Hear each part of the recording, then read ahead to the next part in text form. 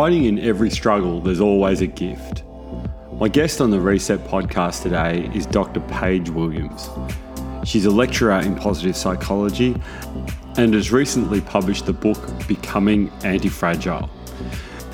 Paige has a wonderful optimism and she has an ability to help people learn forward, to take adverse things in their life and grow from them. It's a great chat. She's a guru of positive psychology. She's one of my mentors and one of my friends. Welcome to the Reset podcast, Dr. Paige. So welcome, Dr. Paige Williams. Is it good being you? Today it's particularly good being me, Luke, because we're having a chat. Yeah, isn't that good? But it's actually a little bit strange because you guys had like a hurricane or a cyclone go through your house yesterday. Yeah, so about 1 o'clock in the morning, yesterday morning, we had a mini tornado rip through our particular suburb of Geelong. So it sounded pretty impressive. We couldn't really see very much that time of night, but we certainly woke up to some trees that had felt the impact fully, and a few houses had lost some roof tiles, and I saw a trampoline straddling a fence, which I'm sure is not where a trampoline is meant to be. No, it's not probably the best place for either the fence or the trampoline there, I wouldn't have thought. I think the trampoline won. The fence was looking pretty sorry for itself. Right. So in a situation like that, where like obviously it's massive amounts of turmoil, I guess being an expert in the world of anti-fragile would come in pretty handy. Yes, what a beautiful link. It certainly does. And look, I mean, that was at a pretty small level and it was fairly intense, but only for about 10 minutes. But I think the situation that we're all living through at the moment with COVID is proving to go on longer, perhaps, than any of us thought it would. And it's looking like it's going to stick around for a while. And certainly the scale of it and the level of uncertainty and disruption it's brought means that, everyone's, I think, feeling the relevance of understanding a bit more about what it means to be anti-fragile. Yeah, it's a great concept. It's more than just being resilient. It's actually sort of, I've read one of the early drafts, and I'm sure it's going to be slightly different from the one I read. But that whole idea of growing from adversity's been around a while, but you've sort of taken it next level, if you like. So can you take us through, the basis of anti-fragile? What's it all about? Yeah, sure, I'd love to. So let's first acknowledge that the idea of anti-fragile came from the writings of someone called Nassim Nicholas Taleb, and he wrote a book called Anti-Fragile: Thriving Through Disruption. Improving Through Disruption. Thriving is what my book's called. And that was applied to kind of economic and political systems.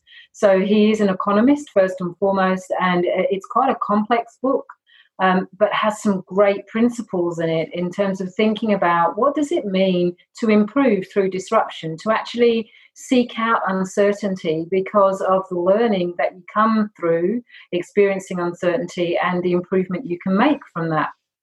So Taleb's take on it was about politics and economic systems, and he threw a few stones at glass houses around. We can't really predict the future from looking at past patterns in terms of economics.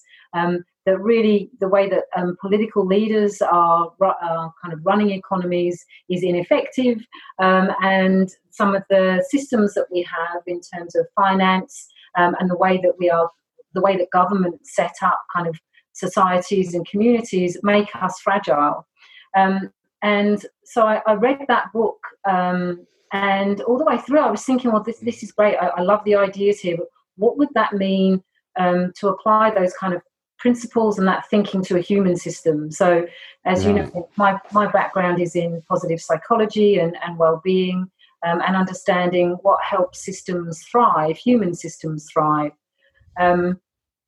And we've been playing around with this idea of resilience for a while now. I mean, not just in positive psychology and psychology generally, this idea that we can bounce back. But the principles that underpin anti-fragile go beyond just bouncing back. It's not just a case of us reacting to what's going on and somehow enduring it, being able to withstand it and get back to where we were. Being anti-fragile is actually an intentional, a conscious process whereby as we are experiencing challenge or uncertainty, we look for learning. We look for ways in which we can grow and learn and actually thrive through the experience. So I've taken some of the principles that Taleb applies to kind of economics and politics and played with them a bit and added a few more to think about what does it mean to be anti-fragile as a human system, whether that's a system of one, as an individual, as a leader, or whether that's teams and organizations. Because your previous work was with positive psychology and working with leaderships and teams and stuff like that as well. So I guess it dovetails into that beautifully, doesn't it? So yeah, it was interesting that the story behind how I discovered was anti-fragile was actually in reading Mark Manson's book about hope. And so as I read about it in that context, and then when I read Taleb's book, it felt like my work around positive psychology, my lived experience, having gone through ups and downs and coped with that in different ways and sometimes more successfully than others, as we all have. But really feeling at this point in my life, as I kind of reach the big 5-0 next year, that I'm kind of happier in my skin now and feel I'm a better person from the experiences that I've had. And I'm that better person because of the way that I've engaged with them and the time I've taken to think about how can I be better from this? What is the learning that I need to take from this? What's the gift in this struggle? And that's a great line. What's the gift in this struggle? Yeah, what's the gift in the struggle? And, you know, sometimes people have said to me, I'm too much of an optimist. And I know you're reasonably well, Paige, and you're not too much of an optimist. There's a fairly big chunk of realism thrown in there with you. So I don't think... Yeah, I am someone who works in the bounds of reality for sure. So, but what I do look for is, okay, what's the benefit we can get from this? It may be a pretty crappy situation, but is there anything that we can take from this that can help us, what I call learn forward, which means the next time we come up against something, we've got maybe another tool in our belt. We've got some more resources to draw from. We've got a lesson that we've learned. So I think that's the kind of particular flavour of optimism that I have, is that in the midst of all this, you know, struggle and challenge and uncertainty, how can we learn forward so that we get something out of this to take into our next experience? Yeah, I love that concept of having a back catalogue of all these things that I've got through. And, you know, obviously I turned 50 last week, so I'm feeling your pain. Yeah.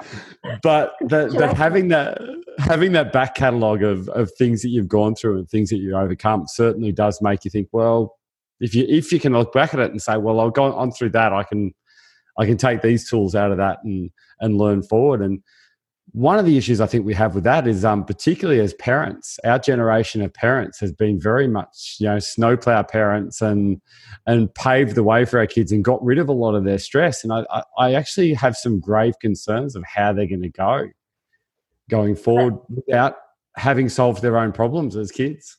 I completely agree with you, Luke, because one of the things that we know is that actually natural systems, and we are a natural system, right? But natural systems are inherently anti-fragile. So if we turn to nature, if I encourage you to look at something called biomimicry. Okay, how is it that we can learn from nature? And if you look at the way that nature regenerates itself after a massive disruption, after something like a bushfire, the capacity for nature to actually thrive through disruption, to come out better, to come out stronger. I mean, it's the basic of survival of the fittest in if you strip it right back. So as complex systems, we actually need some level of constructive stress, and I use that term deliberately. It's not that I'm advocating that we put ourselves under high levels of unnecessary stress for long periods of time, because the evidence around the negative impact that has on us is there. So that is not what I'm advocating. But also, if we let ourselves sit in comfort for too long, if we let ourselves just live in an environment where we're not challenged, and I think that's what you're suggesting maybe we're doing with our children, is we're moving out out of the way, all of the challenges, all of the hurdles they might have to get over, that's not good for us either. That means that we don't learn to be able to deal with the ups and downs of life, and we don't learn the capacity of not doing well. And we need to do that because, at some point, hopefully, the children do leave home and they do strike out on their own, and they have to do that stuff themselves. Yeah, I have a concept that's fairly unique to me, but it's kind of embracing my inner Gumby, embracing the parts of me that are really, really stupid and not great, and you wouldn't wish them on anyone, but they're part of me, so I've got to like them. And there's a part of that I really like. I kind of like having to sort of overcome the things in your life that you're quite crap at, and then when other things pop up later on, you go, yeah, no, I can get through this. And I guess that's part of having that back catalogue. That's part of being anti-fragile, I guess. Well, it is, but Luke, you also speak to a really interesting point there around how it is that in modern societies we have these unrealistic expectations of how we need to show up in life. And I think there are a number of things that are driving that. Certainly, social media and the fact that we can, put filters on everything and we show certain parts of our lives, the perfect parts. Means that there's this almost false expectation around what it means to live a good life, and in any way being less than perfect isn't acceptable in that. And so we build up these expectations about what it means to have a good life, and then when our reality doesn't meet those expectations, that's what makes us fragile, because in some way we feel we're not good enough, or we feel that what we've got isn't enough, or just the filling the gap on what there isn't enough of, or we don't have enough of. And it's that makes us fragile. It means that we're not leaning into challenge. It means that we're not trying things because we don't want to risk failing. We don't want to risk not looking good. We don't want to risk not looking perfect, because somehow we've got this false expectation that everyone else is out there living these perfect lives, and it's not the case. The reality is it's not the case, but that's what we're putting out there. Well, things like your social media, that, it's been said a lot, they're the highlight reel, and comparing your everyday experiences to someone else's highlight reel, you're always going to have that sort of compare and despair, aren't you? You're never going to add up. And in this, I love the work of Byron Katie, and it's called The Works. And she says suffering sits in the gap between our expectations and our reality. And, a lot of some of the work in Anti-Fragile is around closing that gap. What is the reality I'm working with? What are the expectations that I have? And how can I make those overlap? Because if I can make those overlap, I become less fragile. Yeah, that makes good sense. One of the things you bring up in the book, and I think COVID-19 is a perfect example of this, is the black swans. Yes.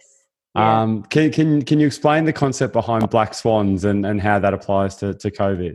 Sure. So it's funny, actually. There's been some real argument and real kind of debate around whether COVID is a black swan. So I'll explain a bit about what a black swan is, and then the listeners can make their own decision. So black swan theory comes from the original book by Taleb, Anti-Fragile, and he's actually written a book called Black Swan as well. And black swan events are events that are not able to be predicted, so you couldn't have seen them coming. And yet, in retrospect, we can see that the pattern was there. So we don't see them coming, and yet, in some ways, we've kind of missed all the signals from them. But they are. So you see this in hindsight, but you can't see them beforehand. And they're a complete disruptor. They kind of break the circuit. They're circuit breakers. And so some people are saying that, COVID-19 is a black swan. Others are saying, no, this is something that's been predicted. Bill Gates predicted this in a TED talk that he did in, I think it was the mid-2010s.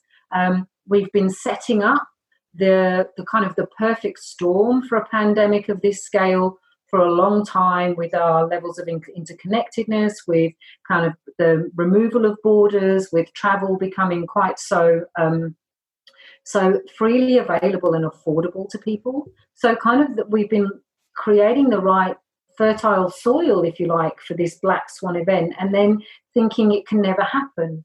And so black swans in their purest form are things that you can't even imagine happening.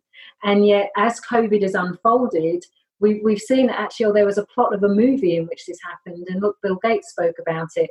So there's a parallel idea to black swans called grey rhinos. I encourage you to Google that. I was speaking in a conference with Michelle, who wrote the book around grey rhinos. And grey rhinos are the things that are staring us in the face that we just don't see. And the time that we see them is when they're charging towards us, and it's kind of a bit too late. And many people are suggesting that actually COVID-19 is perhaps more of a grey rhino than it is a black swan. And I think perhaps only time will tell. It's certainly a circuit breaker of scale that we haven't seen perhaps since the World Wars. Would say that the 2008 global financial crisis, would that be something you'd look at as a black swan? Yeah, I mean, there were very few people picked that. Yeah, in terms of the circuit breaker, and in terms of it being kind of like a crack in reality, and that things never quite go back to where they were before.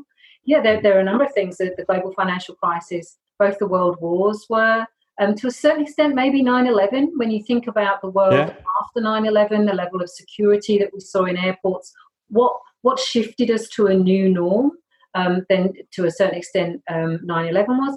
We can think of it in terms of technology. So the internet is, things shifted in a way that they will never go back to how they were before. Yeah. So that's one aspect of a black swan.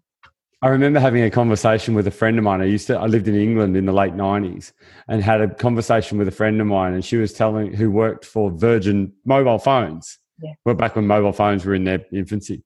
And she was saying, pretty soon everyone's going to have one of these and you're going to do lots of your computer stuff. I'm like, I'm never going to carry one of them, not a chance in hell. And now look how completely wrong I was. Yeah, exactly. Now we have iPhones, right? And we do without them. So, one aspect of a black swan is that it's that circuit breaker. We don't ever go back to how things were before. And as I say, it's a term that's been that evolved in economics. So black swan events are those things that shake up economic markets to the extent that's not been seen before. And so it's thinking about what might a black swan event be in your life, because the book Becoming Anti-Fragile is very much about your own black swan events, and that might be a new job, a promotion, a baby, a relationship beginning or ending. These are the kind of micro black swan events that can turn an individual's life, be a circuit breaker in some way. And they're things that they don't come along just once in a lifetime in the way that black swan events in economic terms might do.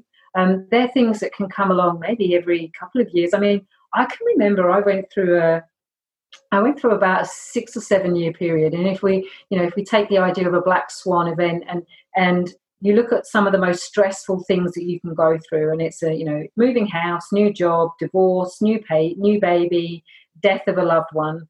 And I think I looked at the top 10. I think in a period of about 3 years, I managed to tick off about 7 of them. Oh, so nice. Lots of black swans. And,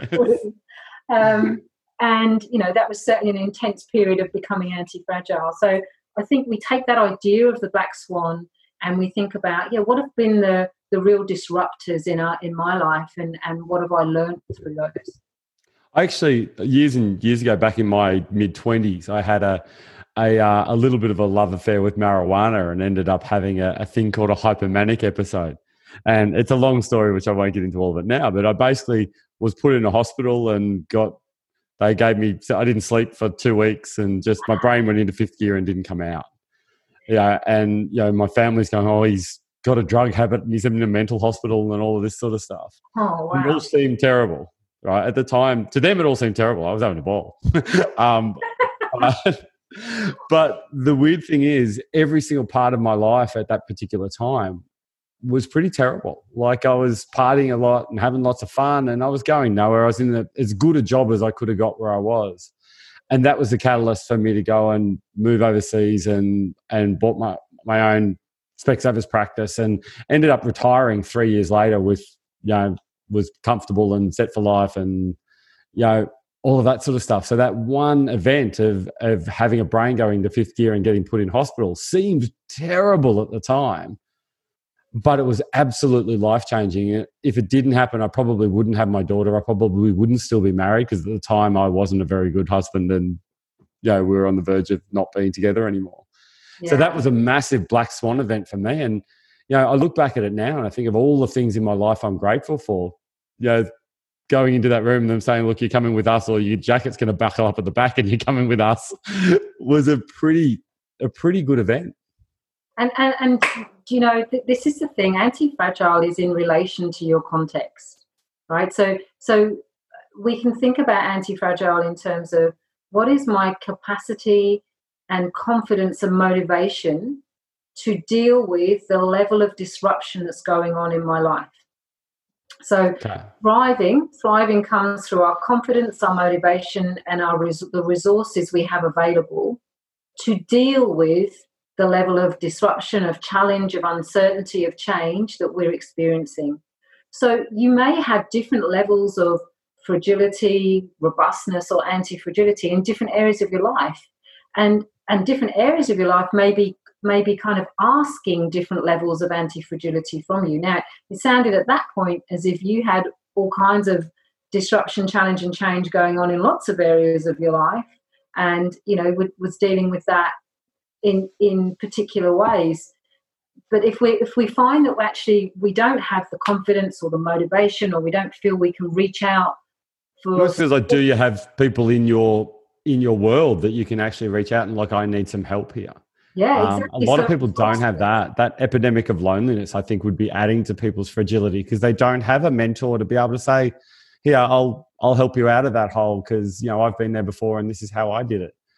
So we can look at it in terms of the confidence and motivation of the individual, and then beyond that, also the resources they have to draw from. So whether that's knowledge, skills, whether that's other people, a network, or if it's professional resources, as in needing professional support to get through what it is they're experiencing. And so whether we feel fragile, robust, or anti-fragile is the degree to which there is a gap between this level of disruption, what's being asked of us in our context because of the challenge and change and uncertainty, and how we feel in terms of our confidence, motivation, and resources, how we feel able to meet that demand. The bigger the gap between our resources and what's being asked of us, the more fragile we are. And so in the book, what I put forward is some principles that can help us learn how to navigate, bridge, close that gap, so that no matter what part of your life you're experiencing disruption in, you've got these guiding principles that you can use as a touchstone to help you navigate through. Yeah, okay. And what are some of those things? What, like, if you had to give someone a few things on being anti-fragile, what are the? It seems like to me from reading the early draft of it that one of the first ones is being curious. Yeah, absolutely. So I think one of the first things to do is to let go of this expectation that we can control our environments completely, because once we let go of that and we understand that so much is out of our control, then we are more able to be flexible with it. And certainly, that's something that's so come out of COVID-19, isn't it? Is that actually when we're forced to, we can be quite agile, we can pivot. There might be some struggle in it, but actually we can come out of it better. And I don't in any way want to diminish the struggle and the challenge that there has been in the COVID-19 situation in Australia and globally. I certainly don't want to diminish that in any way. But wow, I have seen IT departments pull rabbits out of hats in terms of being able to get people off-site, connected in ways that actually mean business operation can keep going in a matter of days and weeks, whereas previously they were talking about months and years. So, they said, what do they say? Necessity is the mother of innovation. Well, I think that has certainly been the case. So letting go of this expectation that we can control everything, I think then frees us up to be curious about, okay, How are we going to engage with this? How are we going to get through this? What can we learn from this? And really use questions as a way to help us keep moving forward, learning forward, and not staying stuck and being resistant to what's going on in our environments. Because I guess that's the thing that makes us fragile too, isn't it? If we're too rigid in our theory of what we think about something, then we do break. And I think you use a metaphor in the book that's about being that sort of flexibility of being able to move, and like a tree that can move with the breeze isn't going to fall over. Absolutely. A tree that's stuck and rigid and is more likely to actually get pushed over by cyclones rolling through your place. Yeah, that's right. So absolutely, you're right, Luke. It's about, yes, there is strength in anti-fragility, in that we are able to move with the context, and we're able to keep playing the game. We're able to stay in the game. We don't get broken by the disruption. You love that Simon Sinek infinite game sort of. Yeah. So other people might not know about that. Can you tell us a bit about that? Because it's a really cool concept. Yeah. So the principles I set out in the book spell out the word robust, and the T, the final principle, is about tackling the infinite game. And so what was interesting was that I'd started writing the book, and then Simon Sinek brought out the Infinite Game book, and I was like, oh, have I got to change my last principle? I'm like, but I don't want to. So I just didn't. And it's actually. But the weird thing about that, like you could say, well, Nassim Taleb wrote Anti-Fragile before, and it's a completely different context and it's a completely different book. Exactly. But I can't remember the person's name. But someone else wrote the Infinite Game before Simon Sinek as well. That's right. And he took their learning and then put it into a modern context, and so you've actually kind of done a very similar thing to what he did. So exactly, and the infinite game, the principle of it, and Sinek does a great job of unpacking it in terms of what it means specifically for leaders to play the infinite game. It's a great book, and I recommend it. In context of the robust principles and thinking about being anti-fragile, what Tackle the Infinite Game picks up is Taleb's principle in economic terms around moving away from short-termism. And so you can understand that in economic terms, there's no point in us just hooking into small, short cycles, because that doesn't actually help us be intelligent about understanding how to manage the ebbs and flows. And so if we take that idea of short-termism and we look upon it in terms of human systems, then how is it that we move from thinking about what's in this for me and how do I play to my ego and actually tackle the infinite game? And the infinite game is about playing a game of contribution and playing a game that means that we look at achieving goals that go beyond our lifetime. Now, I say lifetime, and it might be lifetime in your work role, it might be lifetime in the lifetime of the project that you're working on, or in its biggest sense, it's your lifetime. It's how do I do something that actually improves this family, improves this team, improves this organization for the next generation.